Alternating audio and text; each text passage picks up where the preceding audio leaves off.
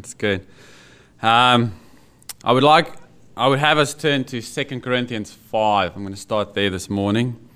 We're going to take some glimpses of some things I think that's important that we have to hear before we get into our text in James chapter 4 this morning. So you can turn to 2 Corinthians chapter 5 and then to James chapter 4 as well. And 2 Corinthians chapter 5, this passage is extremely important, I think, for all of us, because Paul is talking about ministry. And he's talking about why he's the man that he is and the motivations behind his life. Some of those being a reverent fear of God, the others being a love for God in Christ. But I want to use this passage and a few others in order to direct it to you as God directed it to me personally in my study time in James. I want you to discern this morning whether or not you truly know him and whether or not he truly knows you. You see, Paul says here in verse 13 of 2 Corinthians chapter 5, he says, "For if we are beside ourselves, it is for God."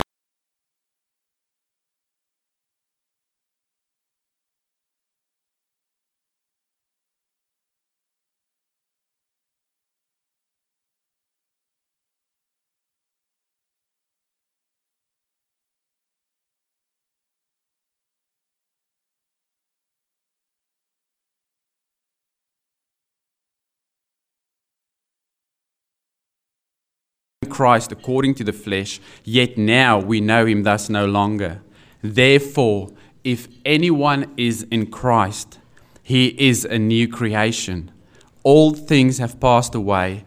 Behold, all things have become new. Now all things are of God, he says in verse 18. And so this morning, it's easy to come to church and assume that, everyone is saved in the church. It's so easy for us to believe that because Sunday after Sunday we come to church, we sit under the word, we hear the gospel being preached, and some of us even go into midweek Bible studies. Some of us are involved in Christian activities outside of church, and if I had to look at your lives from a human perspective, I would look at you and say, you know what, that guy, that girl, they're really saved. But this morning, I'm not going to do that. I'm not going to go off that assumption this morning that everybody is saved, because there are some of you that sit here this morning that hear the gospel every Sunday after Sunday after Sunday, yet you are not drawn to the gospel. And it was hard for me to prepare this study because God's been speaking to me personally. What I'm going to share with you guys this morning is what God's been sharing and placing on my heart personally. And I beg you this morning that you listen to me. That not because I'm the best teacher that ever sat before you in this pulpit, because I'm not. For a living, I drive a forklift and I drive a crane. But because there's been so many good preachers that sat here in this pulpit and they shared the gospel. And I think there's a danger of hearing the gospel, of being under the gospel continually. There's a great blessing, but there's also a great danger in that. And so, let's look at verse 13 in 2 Corinthians chapter 5. Paul says, "For if we are beside ourselves, it is for God. Or if we are of a sound mind, it is for you. For the love of Christ compels us." So what is Paul saying? What are some of the things that govern his life? Well, first of all, it is God. A love for God, a God-word mindset that what he does, he truly longs to do it for God. And when he doesn't do it for God, it hurts him. It breaks him. You look at the life of Paul. He repents. Why did Paul live the life that he lived?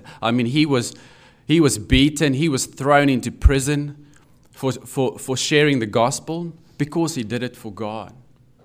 And the question this morning that I would like to ask you, how does your life look? Do we really live for God on a daily basis? When we wake up in the morning, the first thing in our mind, is it God? Is it really seeking God, a desire for His Scripture, a desire for what God wants for my life today? Or do we really get busy? Or do we, some of us, maybe get up in the morning and only halfway through the day we start thinking of God? And sometimes go through an entire day without even opening the Word of God. And so that's the question.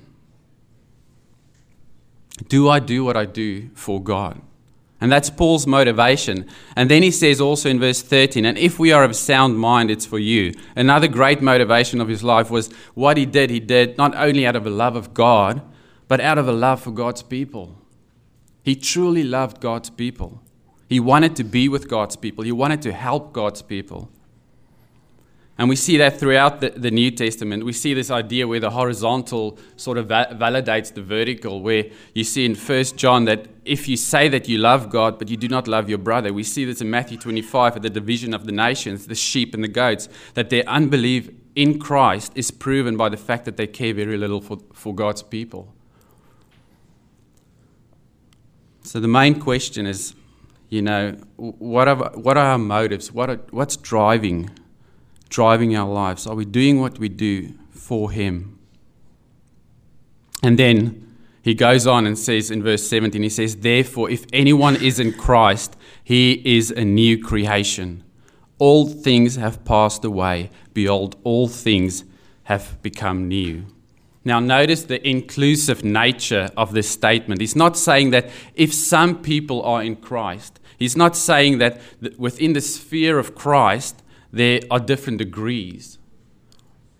That's not what he's saying. He says that if anyone is in Christ is another way of saying if anyone is Christian.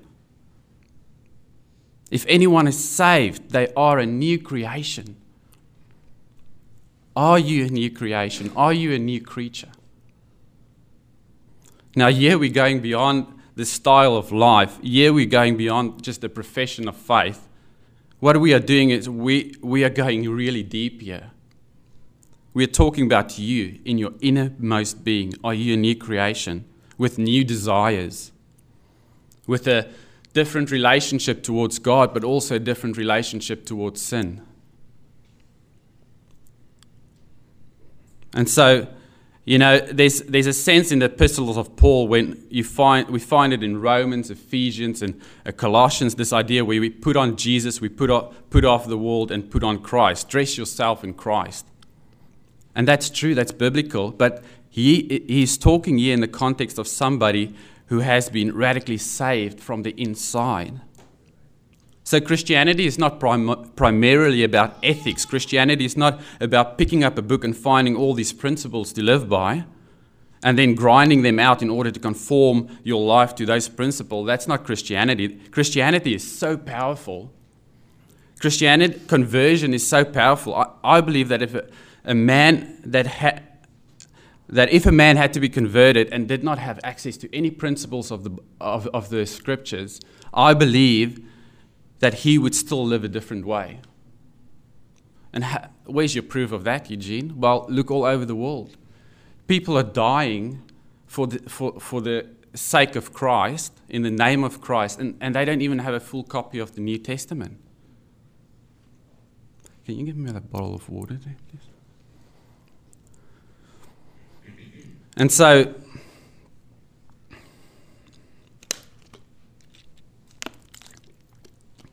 and I understand, we do need Bibles and we do need to renew our minds. That's very important. But unless inside you are a new creation, all of it is just religion. It's just rule keeping. It's just Phariseeism. If anyone is in Christ, he is a new creation. There's the proof. Are you a new creation? Can you remember that time? Can you remember a time in your life where you really knew that you didn't have any hope? You got to that point where you really had no hope except Jesus Christ. And so, I'm just skipping a lot here because I've got a lot to go over. I just would like to give you an illustration of this. And And I'll use the illustration of Charles Spurgeon with the one hog and the 2 plates of food. Right, so you take a beautiful plate of food, best food in Australia, and you place it on the one side. And then you take a pile of trash and you put it on the other side. And then you let loose a hog, a pig. Where's the pig going to go to first?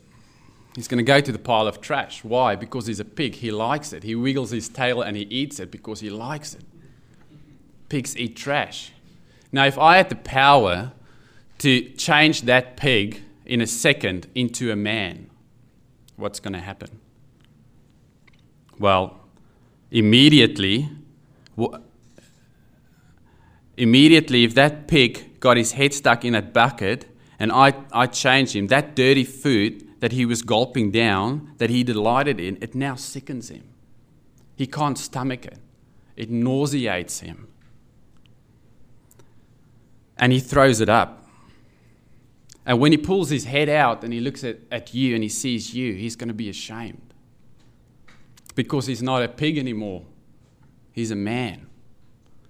And if that offends you, I just told you, I just described to you conversion, a true version of a person. Because that's what God does. He changes you. He takes that heart of stone out and he replaces with a heart of flesh. A heart that desires him. A heart that seeks after him. And that's what Paul is saying.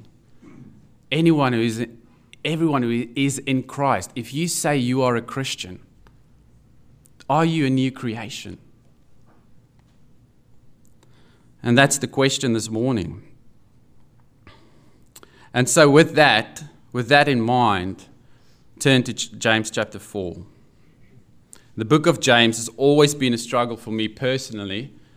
The reason for that is I see the book, when you read the book of James, all he does is he just holds up a mirror to you and he says, look at yourself. Just look at yourself. You say you are a Christian. You say you walk with the Lord, but look at your life. Look at what I see. Look what everybody around you see. And it challenges you personally. It's sort of like the same, you find this in John's epistle, isn't it? Where John says, if we say that we have fellowship with him and walk in darkness, we lie and do not practice the truth. He who says, I know him and does not keep his commandments is a liar, and the truth is not in him. He who says he is in the light and hates his brother is in darkness until now. And so James, right through his epistle, we've seen this, challenges us to examine ourselves. Look into the mirror. Are you really saved? Are you really Christian? Do you really know him? And if you do, and if you say you are a Christian, why does your life not show it? For if we know that we are saved by faith and not by works, lest we boast. But James challenges us in saying that faith without works is dead. Real saving faith are always followed by righteous works.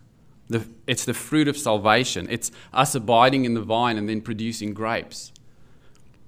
And so last time, James Stockley, we almost heard the whole sermon again.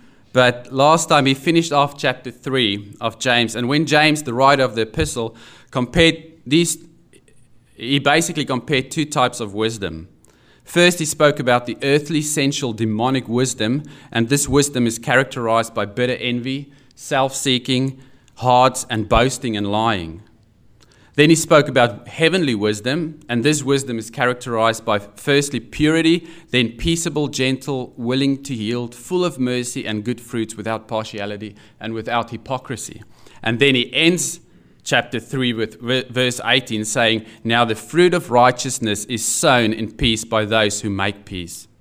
And now, when the chapter changes from chapter 3 to chapter 4, it's almost like you can feel the tone change as well. It's almost like after every sentence you can put an exclamation mark. Because James is writing to people who confess they are Christians, but they are behaving like non-Christians. Let's look at the passage. James chapter 4 from verse 1, and we're going to go to verse 10. Where do wars and fights come from among you? Do they not come from your desires for pleasure that war in your members? You lust and do not have. You murder and covet and cannot obtain. You fight and war. Yet you do not have because you do not ask. You ask and do not receive because you ask amiss, that you may spend it on your pleasures. Adulterers and adulteresses, do you not know that friendship with the world is enmity with God? Whoever therefore wants to be a friend of the world makes himself an enemy of God. Or do you think that the scripture says in vain, the Spirit who dwells in us yearns jealously? But he gives more grace. Therefore he says, God resists the proud, but gives grace to the humble. Therefore submit to God, resist the devil, and he will flee from you. Draw near to God, and he will draw near to you. Cleanse your hands, you sinners, and purify your hearts, you double-minded. Lament and mourn and weep. Let your laughter be turned to mourning and your joy to gloom. Humble yourselves in the sight of the Lord, and he will lift you up. So in chapter 1, he starts off by saying, where do wars and fights come from among you? How did this happen? Where is this coming from? It seems to be a continual condition amongst these people. What was happening in the church was, this was happening because you have people in the church who truly love God, trying to get along with people who love the world. On the one side, you have those people whose greatest priority is to glorify God, and on the other side, you got people whose greatest priority is to glorify self. So James answers his question by saying, where do wars and fights come from? Do they not come from your desires for pleasure that war in your members? Now here we're getting to the real thrust of the matter. Where does all this external conflict come from? Well, it comes from your internal conflict. It comes out of your desires for pleasure. The very interesting word, desires, it's the Greek word hedonai. We get the word hedonism from that word. You know what hedonism is? It simply means one who loves pleasure. That's a hedonist. The very same word is used in verse 3, and it's translated as evil motives. These readers that James is writing to are driven by their passions, their desires for pleasure. And again, what are our motives? What do we do on a daily basis in church, family life, home, work? Can we honestly say that our very passion that drives every motive in our life is God? Or are we driven by self-gratification, selfish desires, pride, greed? Again, James is just saying, examine yourself.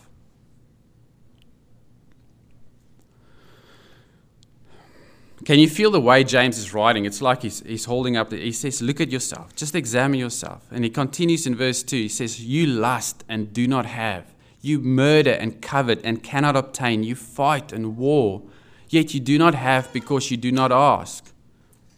They are lusting, desiring things. They cannot get it, so what do? They murder. So is this really a case where someone actually killed someone in the church? Don't know. It's possible. Don't know. Is this what James is trying to say? The same as what is he referring to the Sermon on the Mount when Jesus said, murder begins in the heart. As to hate your brother is the same as committing murder. Could be possible. But it seems obvious to me that James is saying that these Jewish believers are desiring something, and they are desiring it so much that they are willing to resort to violent acts to get hold of it, hold of what they want. And so, these guys who say they're Christians, James might be saying, you guys say you're a Christian, but your very being is driven by selfish discontentment. Look what you're doing. Covetousness, that longing desire to acquire things, if it's money, power, prestige, whatever it is. And so back in chapter 3, James just spoke about this earthly wisdom, and he described it there, and I believe that's why he's got this tone of voice in chapter 4. He says, if you have bitter envy and self-seeking in your hearts, do not boast against and lie against the truth. Don't boast and say you are Christian if you have these things in your heart. And then in verse 15 of chapter 3, he says, this wisdom does not descend from above, but is earthly, sensual, demonic. For where envy and self-seeking exist, confusion and every evil thing are there, he said in chapter 3. So he continues. He says, yet you do not have because you do not ask. You ask and do not receive because you ask amiss, that you may spend it on your pleasures. You know, it's easy for us to try and, to live our lives in a way where we can sort of maybe deceive other people and trying to believe that we are Christians, or we can even deceive ourselves. But when it comes to prayer, we cannot deceive God. What are our motives when we go to God in prayer? Remember that what God told Samuel when Samuel had to choose, God used Samuel to choose the new king of Israel, and it was David. And Samuel didn't think he was strong enough, or outward looks wasn't good enough. Basically, 1 Samuel chapter 16 verse 7 says, for the Lord does not see as man sees, for man looks at the outward appearance, but the Lord looks at the heart. When we come to God in prayer, it's not about what I want or what I need. The purpose of prayer is never to get our will done on earth, but so many of our prayers are selfish, and sometimes we don't even realize it. The purpose of prayer is to align our will with His, and to get God's will to be accomplished on the earth and in our lives. Matthew 6 verse 10, your kingdom come, your will be done on earth as it is in heaven.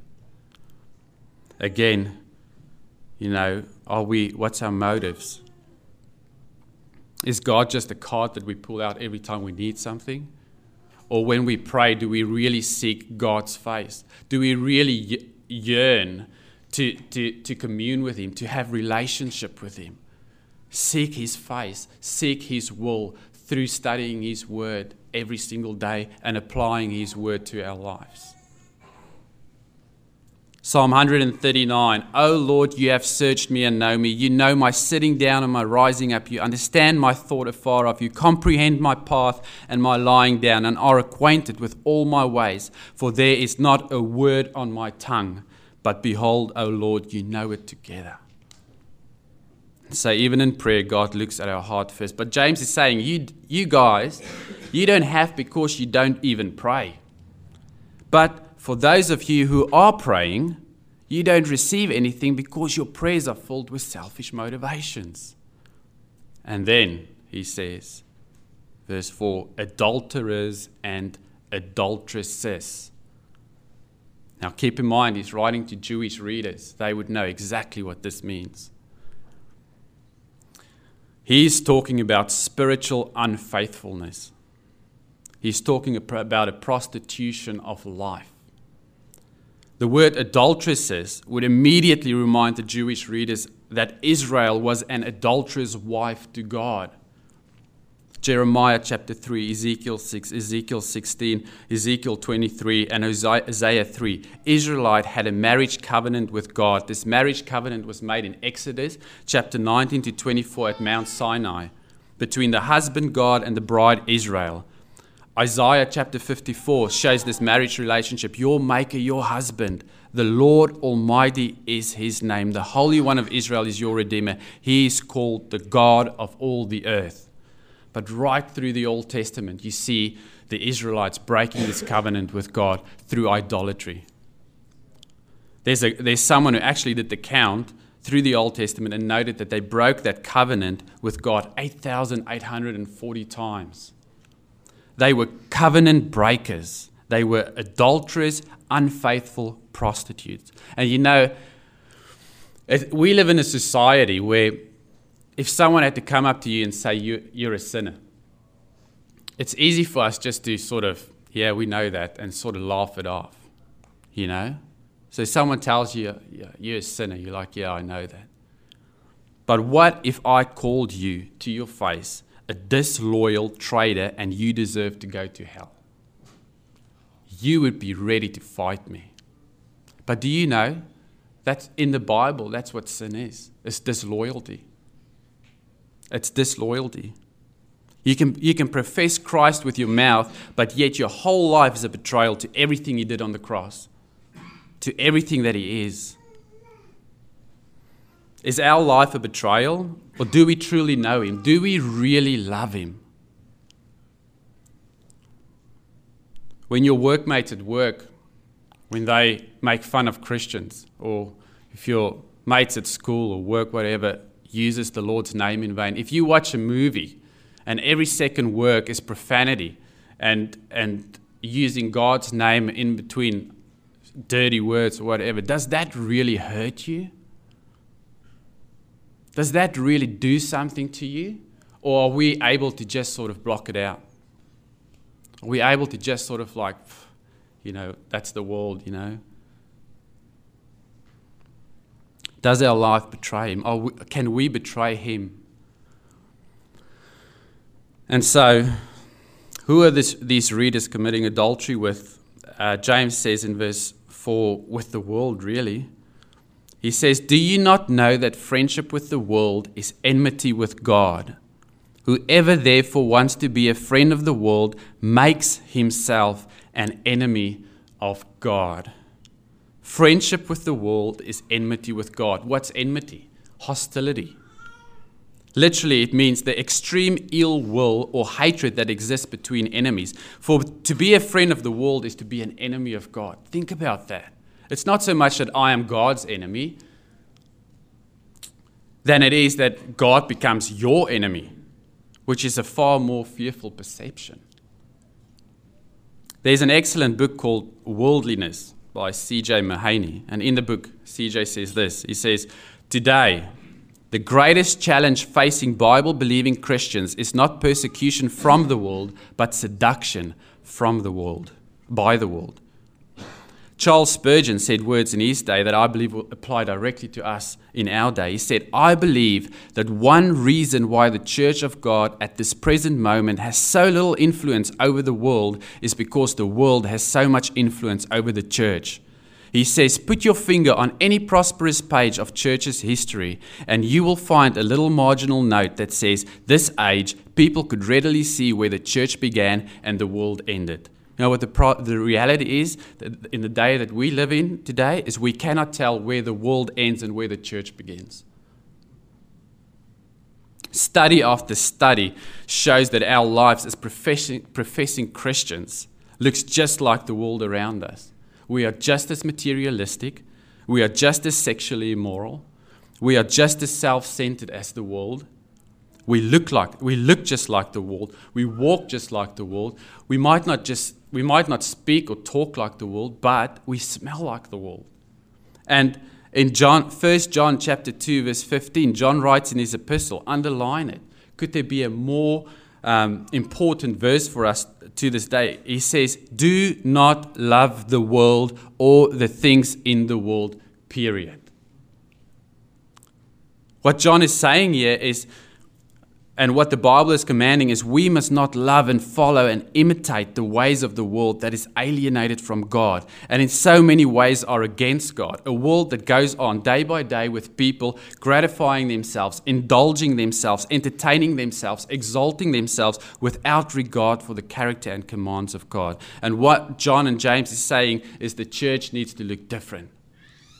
The church, our spending should look different. Our schedules, our marriages, our parenting, purity, possessions, our love, our life should look different, not for the sake of being different, but because we love God and not the world. And then John says right after that, if anyone loves the world, the love of the Father is not in him. Do you love the world or do you love God? You cannot love both. Remember what Jesus said in Matthew chapter 6, verse 24? He says, no one can serve two masters. For either he will hate the one and love the other, or else he will be loyal to the one and despise the other. You cannot serve God and mammon. Is Jesus your God? Is God your God, or is this world your God? That's the question that we have to ask ourselves here.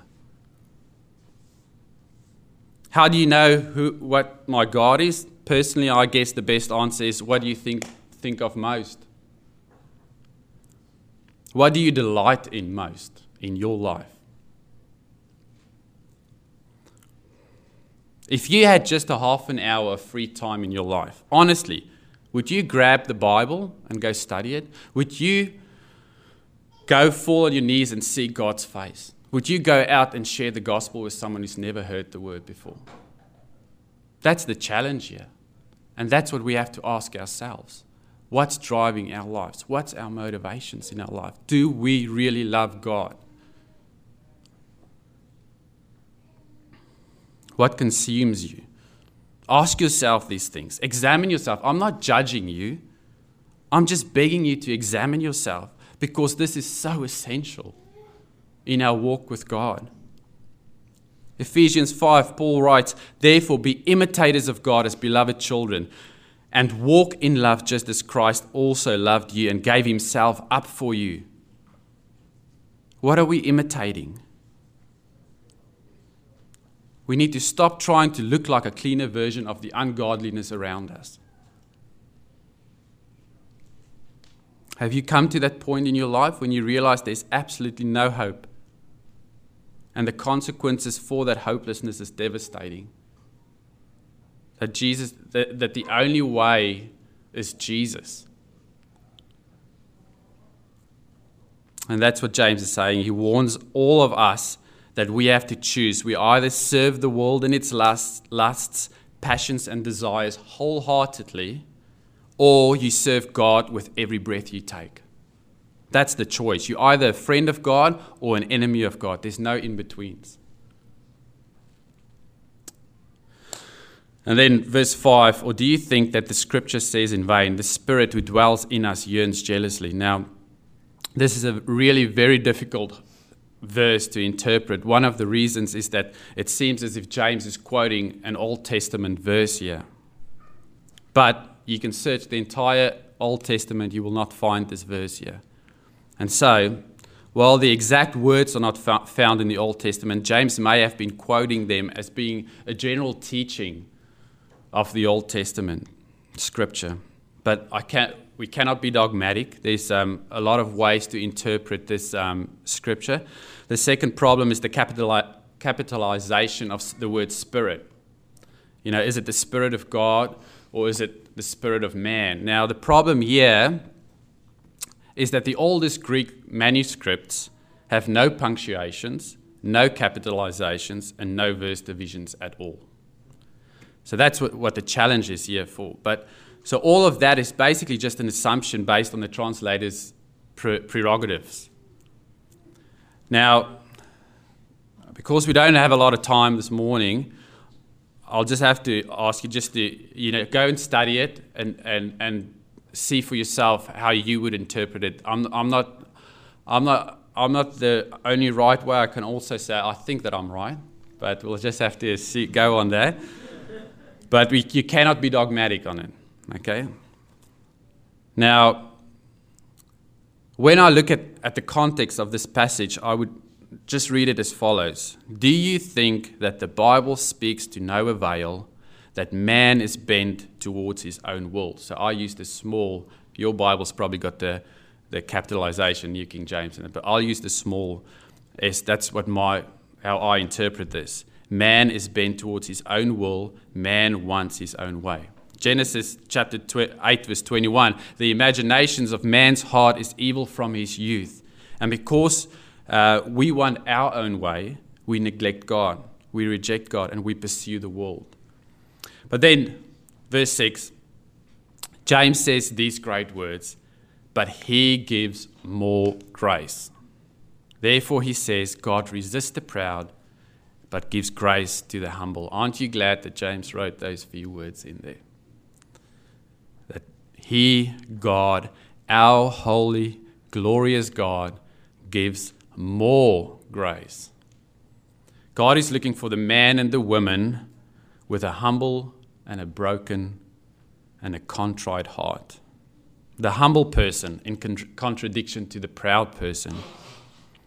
And so he says that God gives more grace. God gives more grace to certain people in order for them to overcome their evil passions and to control their corrupt tendencies than he does to others. And who are those people he gives more grace to? The humble.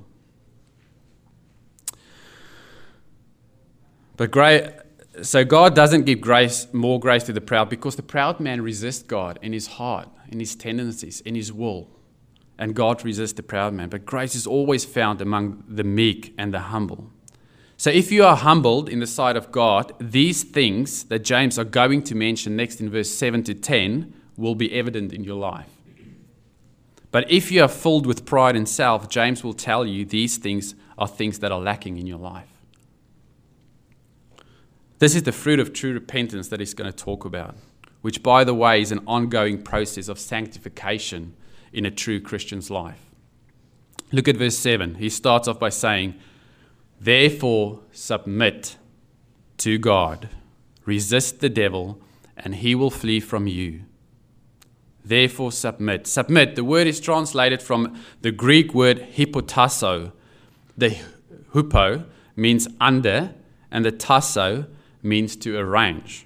The word and the root of it are also translated by words such as subject or subjection.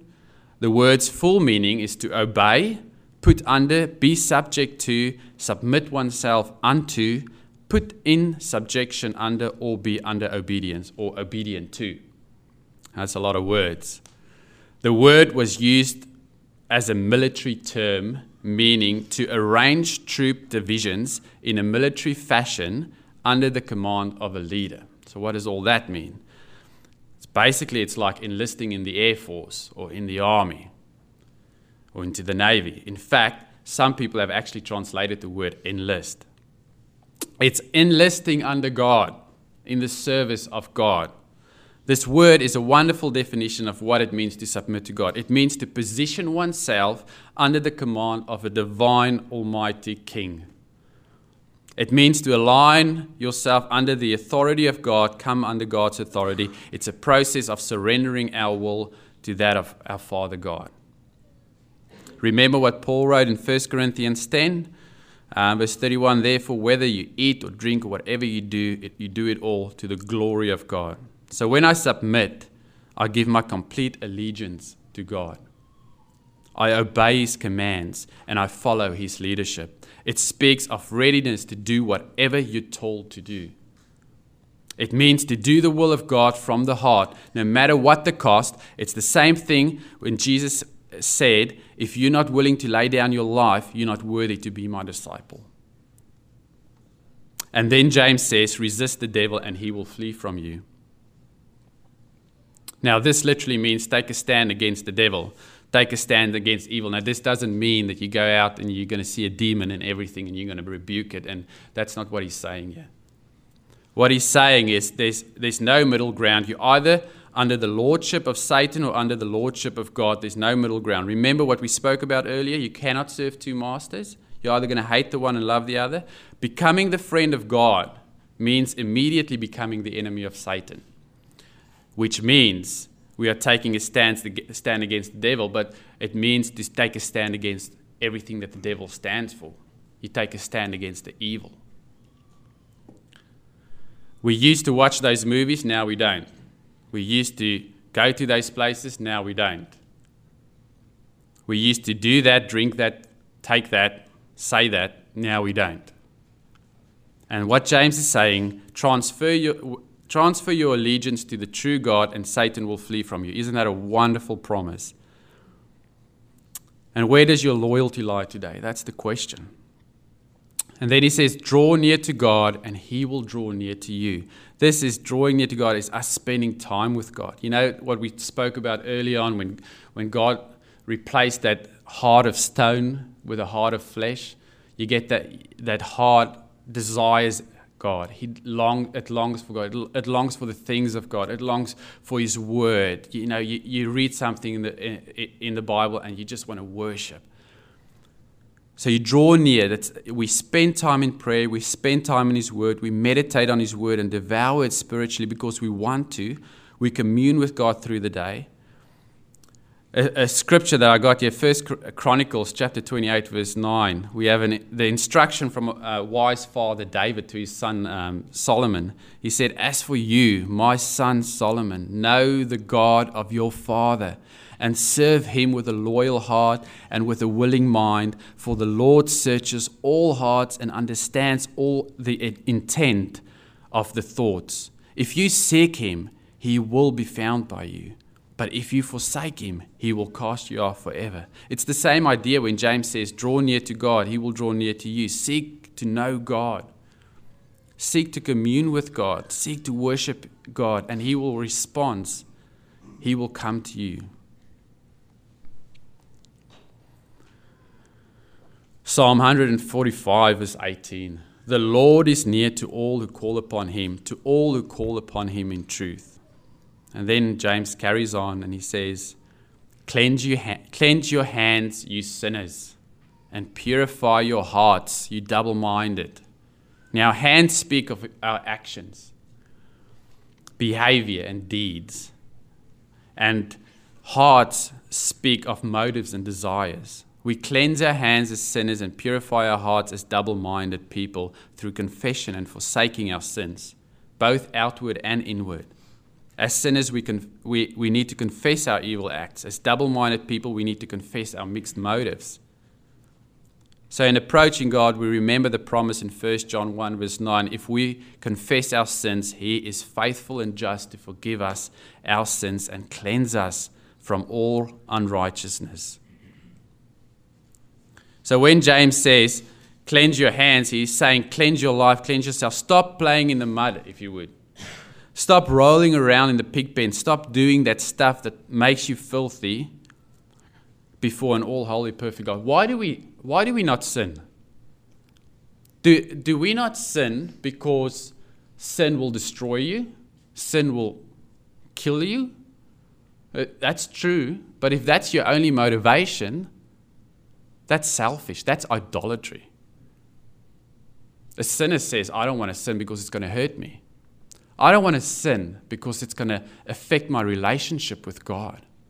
That's why we don't sin. Because sin separates us from God. And I'm not saying, don't get me wrong, we as Christians do sin. We do fall in sin. But we've got a different relationship to that sin. If you're a real born-again Christian and you sin, and you immediately it will feel like a knife piercing through your heart and someone turns it. That's the difference. And so he says, purify your heart. And what he's talking about there is basically saying, I'm not asking only that you turn from the sin that you do, but you turn from the sin that is really you on the inside. It's a heart. It's the heart. Jeremiah said that it's deceitful above all things, desperately wicked.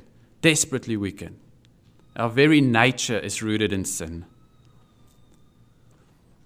But when I submit to God and draw near to Him, all of a sudden I have this longing. We spoke about that desire, that longing for righteousness. Like in Matthew chapter 6, one of the Beatitudes, when Jesus says, blessed are those who hunger and thirst for righteousness, for they shall be filled.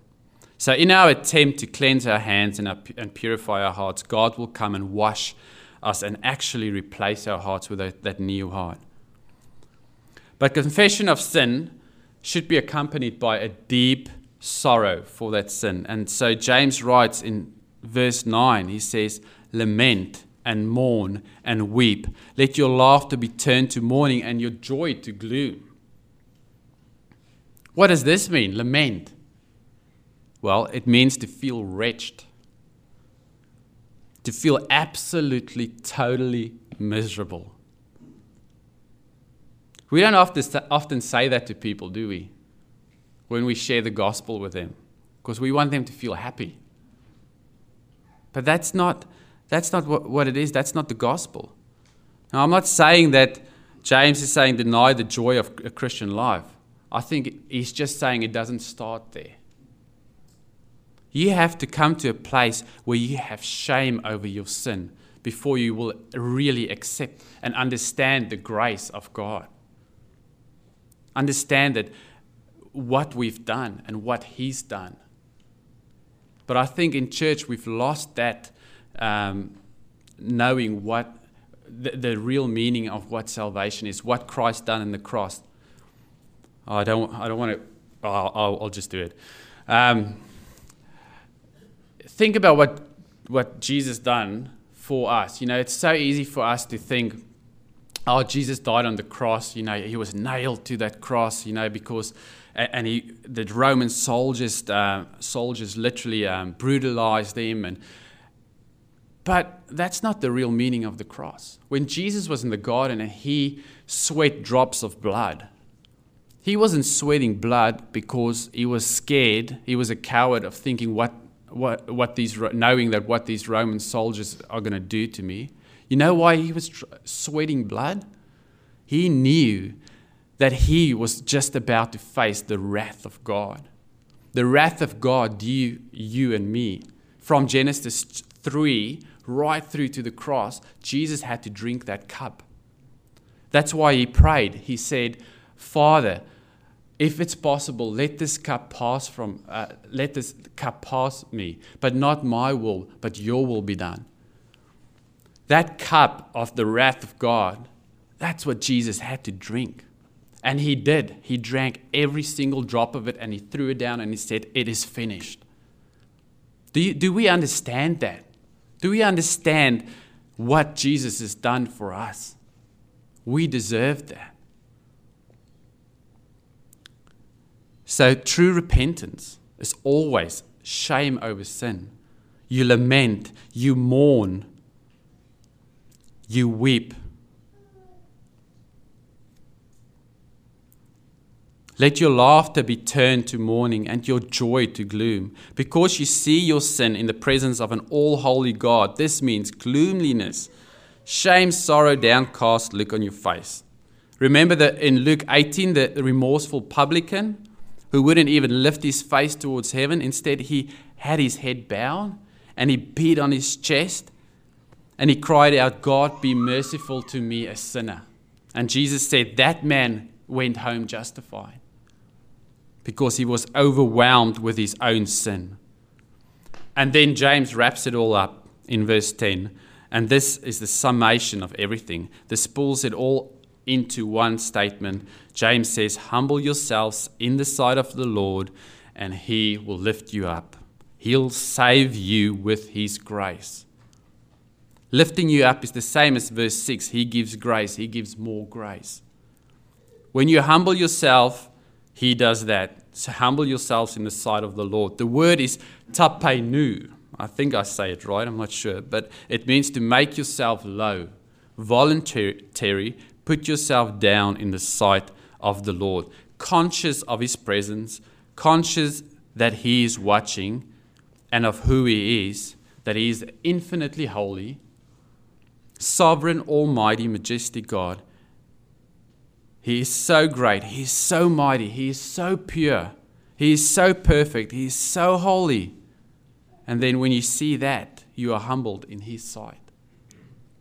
You become like Isaiah, who in seeing God cursed himself.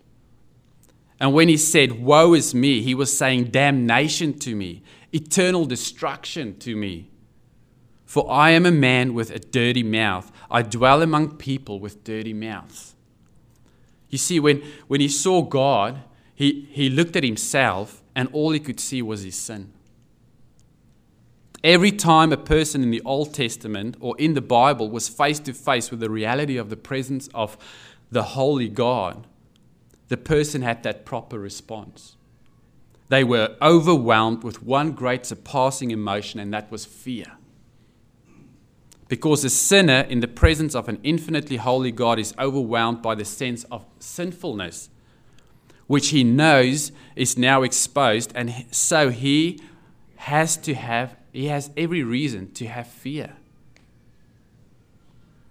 Few examples. That's why the disciples were more afraid when Jesus stilled the storm than they were of the storm. It says they were afraid of the storm, afraid they might drown. Jesus stilled the storm, and it says they were exceedingly afraid. Why? Because more fearful than having a storm outside of your boat is having a holy God inside of your boat.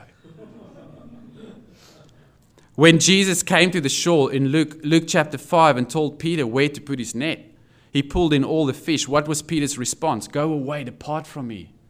I am a sinful man. Why? Because he knew he had just seen the living God control nature. And he was afraid to be exposed to the living God he knew to be holy because he was a sinful man. That's always the reaction. What a great statement. The perfect illustration is the prodigal son in Luke 15. He came home, he drew near, the father drew near to him. He had cleansed his life, he had left the pig slop, he had left the wild living, he had left the drunken orgies, he had come back, he had put that all behind him and had done all the things that James says to do. He was submitting to his father, and he says, make me a servant. I turn my back on my former life. I draw near to you. You draw near to me. I've cleansed the outside. I want to be clean on the inside. I'm sad, I'm broken, I'm afflicted, I'm mourning, I'm weeping, I'm humbled before you. And what did the father do? He said, kill that fatted calf. Put on a ring on his finger. Get the best robe. We are having a party. And he lifted him. And that's grace. That's grace. He gives more grace, greater grace than we can imagine. And so the cry of James this morning is examine yourself. Examine yourself. Are you really a Christian, or are you just saying it? Is it just a mere confession? Are we just saying we are Christian, or do we really live it? Do we really live for Christ? And I have to tell you guys, this is why it's so... You can talk to Aaron. I struggled with this passage because God's talking to me as well. What are my motives? What's driving my life? Is it really a love for God? Do I really yearn and long to bring glory to God in every single thing I do? And if I don't, am I broken? Does it hurt me? We started off in 2 Corinthians 5 where Paul told us, therefore, if anyone is a new creation, everyone is in Christ is a new creation. All things have passed away and all things have become new. And then Paul writes in Galatians chapter 2 verse 20, he says, I have been crucified with Christ. It is no longer I who live, but Christ lives in me. And the life which I now live in the flesh, I live by faith in the Son of God who loved me and gave himself for me. The concept of dying to self is found right through the New Testament. You look at the apostles.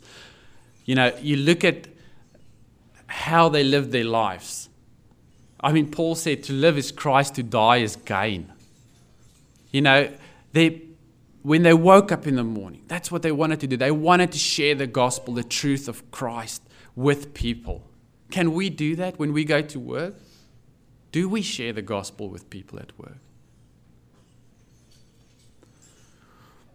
Dying to self. It's being part of born again. The old self dies and the new self comes to life. Not only are we born again when we come to salvation, but we also continue dying as part of the process of sanctification. And one of the ways that you know your faith is real, genuine, and authentic is that it will continue. It's not necessarily that the emotional high will continue. What will continue is that you will continue to grow in grace. You will continue to deepen in your repentance. You will continue to deepen in your faith. Little by little, you'll be transformed more and more into the image of Christ. Let's pray. Father, we know you have to do the work